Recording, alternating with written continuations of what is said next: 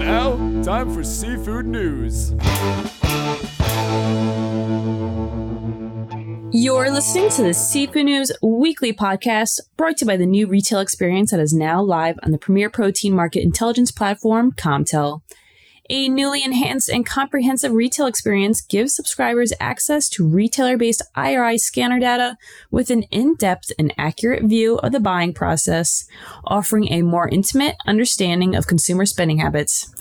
Housing over 1,000 items from over 50 retail grocers across 67 cities, the new Comtel retail dashboard will be packed with weekly updates across seafood, beef, pork, poultry, and eggs, among other protein sectors. To learn more, reach out to an account manager at sales@urnerberry.com today. I'm Seafood News Managing Editor Amanda Buckle. And I'm Urner Barry Seafood Market Reporter Lauren Castiglione. And we're talking all things GSMC. That's right. We are fresh off the plane, literally, from beautiful Palm Springs. Good thing this isn't a video. Yeah, we would not be making a video right now. But we were in beautiful Palm Springs, California, where the National Fisheries Institute held their 2023 Global Seafood Market Conference. Or I guess technically it was La Quinta. Yes. But the point is, it was a fantastic event, per usual. I love Boston. I love the booths. I love getting to meet new people. But GSMC is definitely my favorite event to go to, just because the presentations are just truly fantastic and so educational. I agree. I mean, this year was a little different experience for me. Usually I get to go and enjoy and no nerves, don't have to worry about anything. I can go have a cocktail after dinner. But this week I was on a panel, and so there was no fun for me. You were stressing about it, but then you got up there and you were a rock star, Lauren. Thank you. Very cool, confident. Your voice didn't waver. I know when I speak, sometimes my voice gets shaky at the beginning, but she started off with a joke. I think anybody who was there will agree that you were fantastic, Lauren. It was a bit dorky, but I had to do something to lighten my mood, lighten the mood of the crowd. You did it. So I was cheering in the back. Woo! I heard. And that's our podcast. We just basically wanted to give Lauren all the credit for getting up on the stage. Have a good week, guys. So please message Lauren with all your praise, and thanks for listening. No, but seriously, no, it was you did great. But it was nice to see people. It was definitely a bigger turnout than last year because COVID was still a little rampant last year. So I think a lot of people were afraid. I think there were over 450 registrants this year. Yeah, and it was actually perfect timing because many in the industry then had the chance to meet NFI's new president and CEO, Lisa Willenda Pickard. So and we're actually going to feature an interview with Lisa in the upcoming spring issue of Urner Barry's Reporter. But I thought it was really interesting listening to her background during the NFI leadership panel. I thought that was a great panel. Oh yeah, she definitely has an impressive resume. I'm excited to see what she does at NFI with her unique perspective. It definitely seemed like she was excited to meet with the members. She said that was a priority, and she wants to dive into some of the big issues like SIMP that's facing the industry. And I know she mentioned something about former President John Connolly being a giant among men. And there's no denying that John, along with the rest of the team at NFI, they're all fantastic. But he really built an amazing foundation. But I agree. I'm excited. I'm excited to see where Lisa can take us next.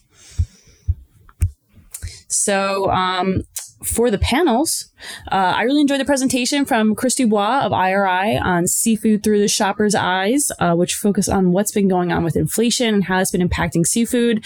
I was talking with some people about just eggs too, because right now, obviously there's so many memes about eggs. There's so many memes about eggs, but with seafood, I feel like I'm biased. I'm always going to buy seafood, but I do pick now and choose, and I'm like, okay, well, I don't need this right now, but I can go for something a little bit cheaper. I know I look at promotions. I'm always buying Gorton's for my kids. So we eat a lot of the frozen value added.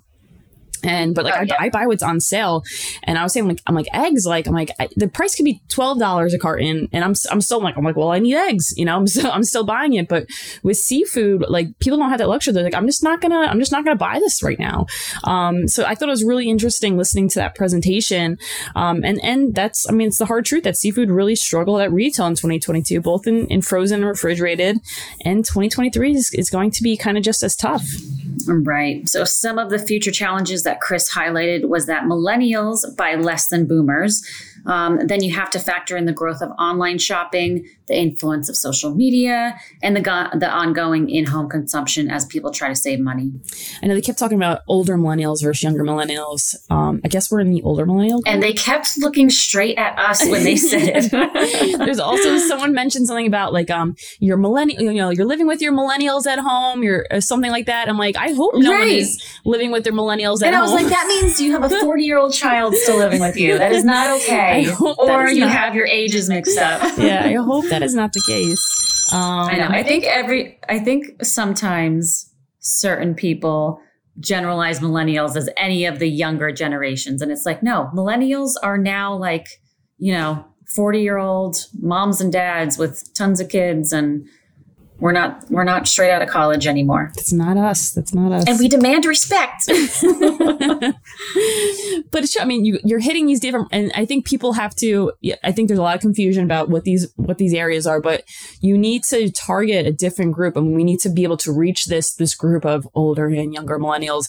And a lot of it is through social media. And you're hearing a lot of either organizations or companies that are changing their social media content and kind of directing it, more towards these age groups to kind of get their attention. They're going more on TikTok. And I think we're going to be seeing more of that in the future, because that's just where you have to go.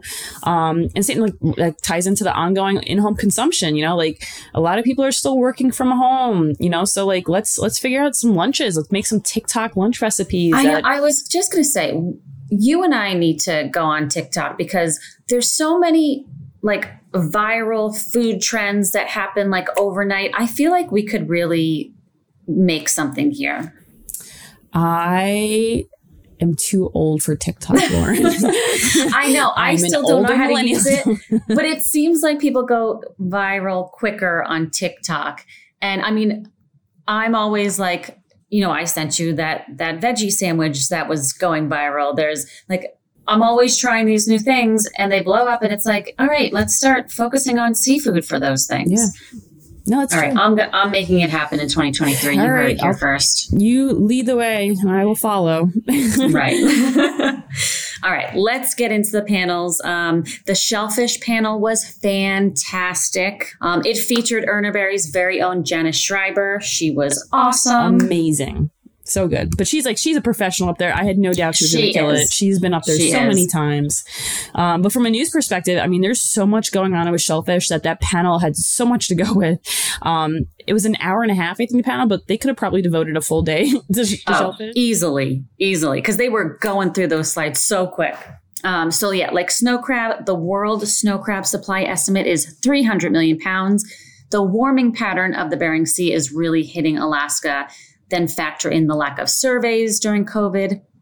And it's really no surprise that the fishery was closed this year. But I thought it was interesting that Jeremy Woodrow with ASME suggested that it would be maybe 4 years until the fishery recovers and we can have a harvest. Yeah, I thought that was pretty interesting. Yeah. Fortunately, Canada is predicting the resource to be stable because we still have the ban on Russian product, and they are primarily sending their supply now to Asian markets.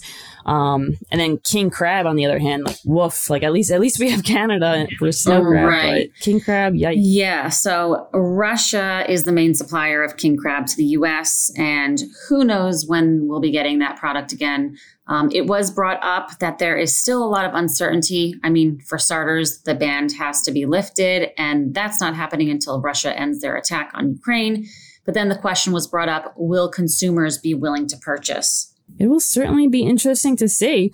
Do they quickly forget? Do you just not highlight where the product's from? I think it depends on the outlet there. If it's right there on the packaging, maybe consumers will be hesitant a little bit. I don't know. In my opinion, I don't know if they will.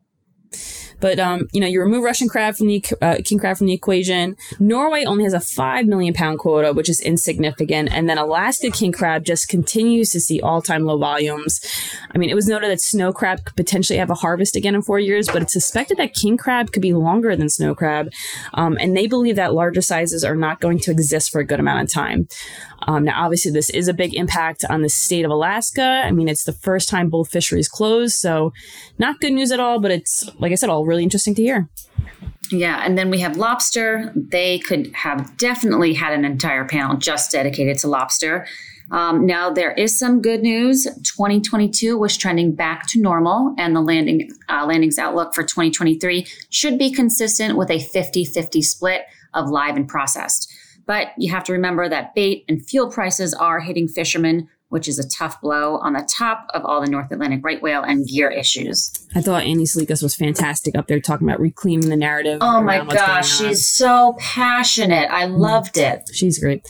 And the insight on ropeless gear that she brought up too, and how it's not a quick and easy fix. I mean, everyone just hears like ropeless gear, like, yeah, do it. But there's so many, I mean, besides obviously the money factor. I mean, I didn't realize how many issues that you can run into with it. I thought that was really interesting too.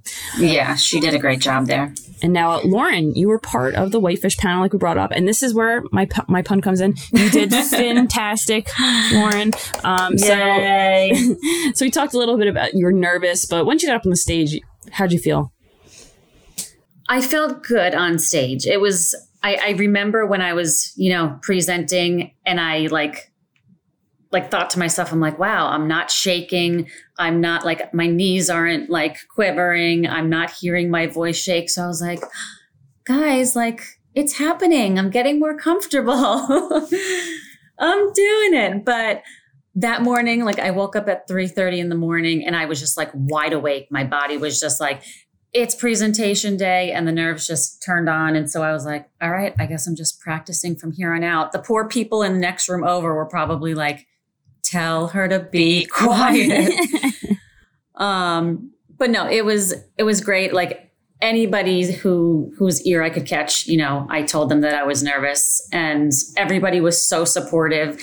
And so after it was all done, everybody came, not everybody. I mean, I know we like to brag about like people loving us, but so many people came up to me and were like, you did great. And they introduced themselves. And I was just like so overcome with joy and like love for this industry, because everyone was just so nice. Like, Kim Gordon, even reached out and was like, you did great. And I'm like, this woman who's like running a whole company, an empire, like took time out of her day and pulled me aside. And I was like, I love you all. It was such a great experience. And I don't want to give my boss any credit for pushing me into this unwillingly. But no, I did tell Jimmy, I said, thank you for the nudge. It was great exposure. But yeah, some of the notable points in whitefish, let's see. So both world harvest and production out of China for tilapia are positioned to hit new records in 2023. There is a shift in volume from tilapia into Pangasius, where Pangasius is dominating the market share and position 2 in 2022. Pollock, we're seeing an increased quota in 2023, which should lead to a 5% increase in catch, which is awesome news. And then on cod and haddock, Russia product is still missing from the marketplace, so putting continued pressure on supply. And then haddock tariff exclusion has now been extended until September. So just throwing that headache down the line, kicking the can down the street. And yeah, and so GSMC was a success. I didn't pass out on stage. You were a great support. Amanda's blazer that I wore looked great on me. It did. It really did. It's yours now to keep. Yes. And that does it for us. So I guess we'll be seeing everybody else in Boston. See you later, guys.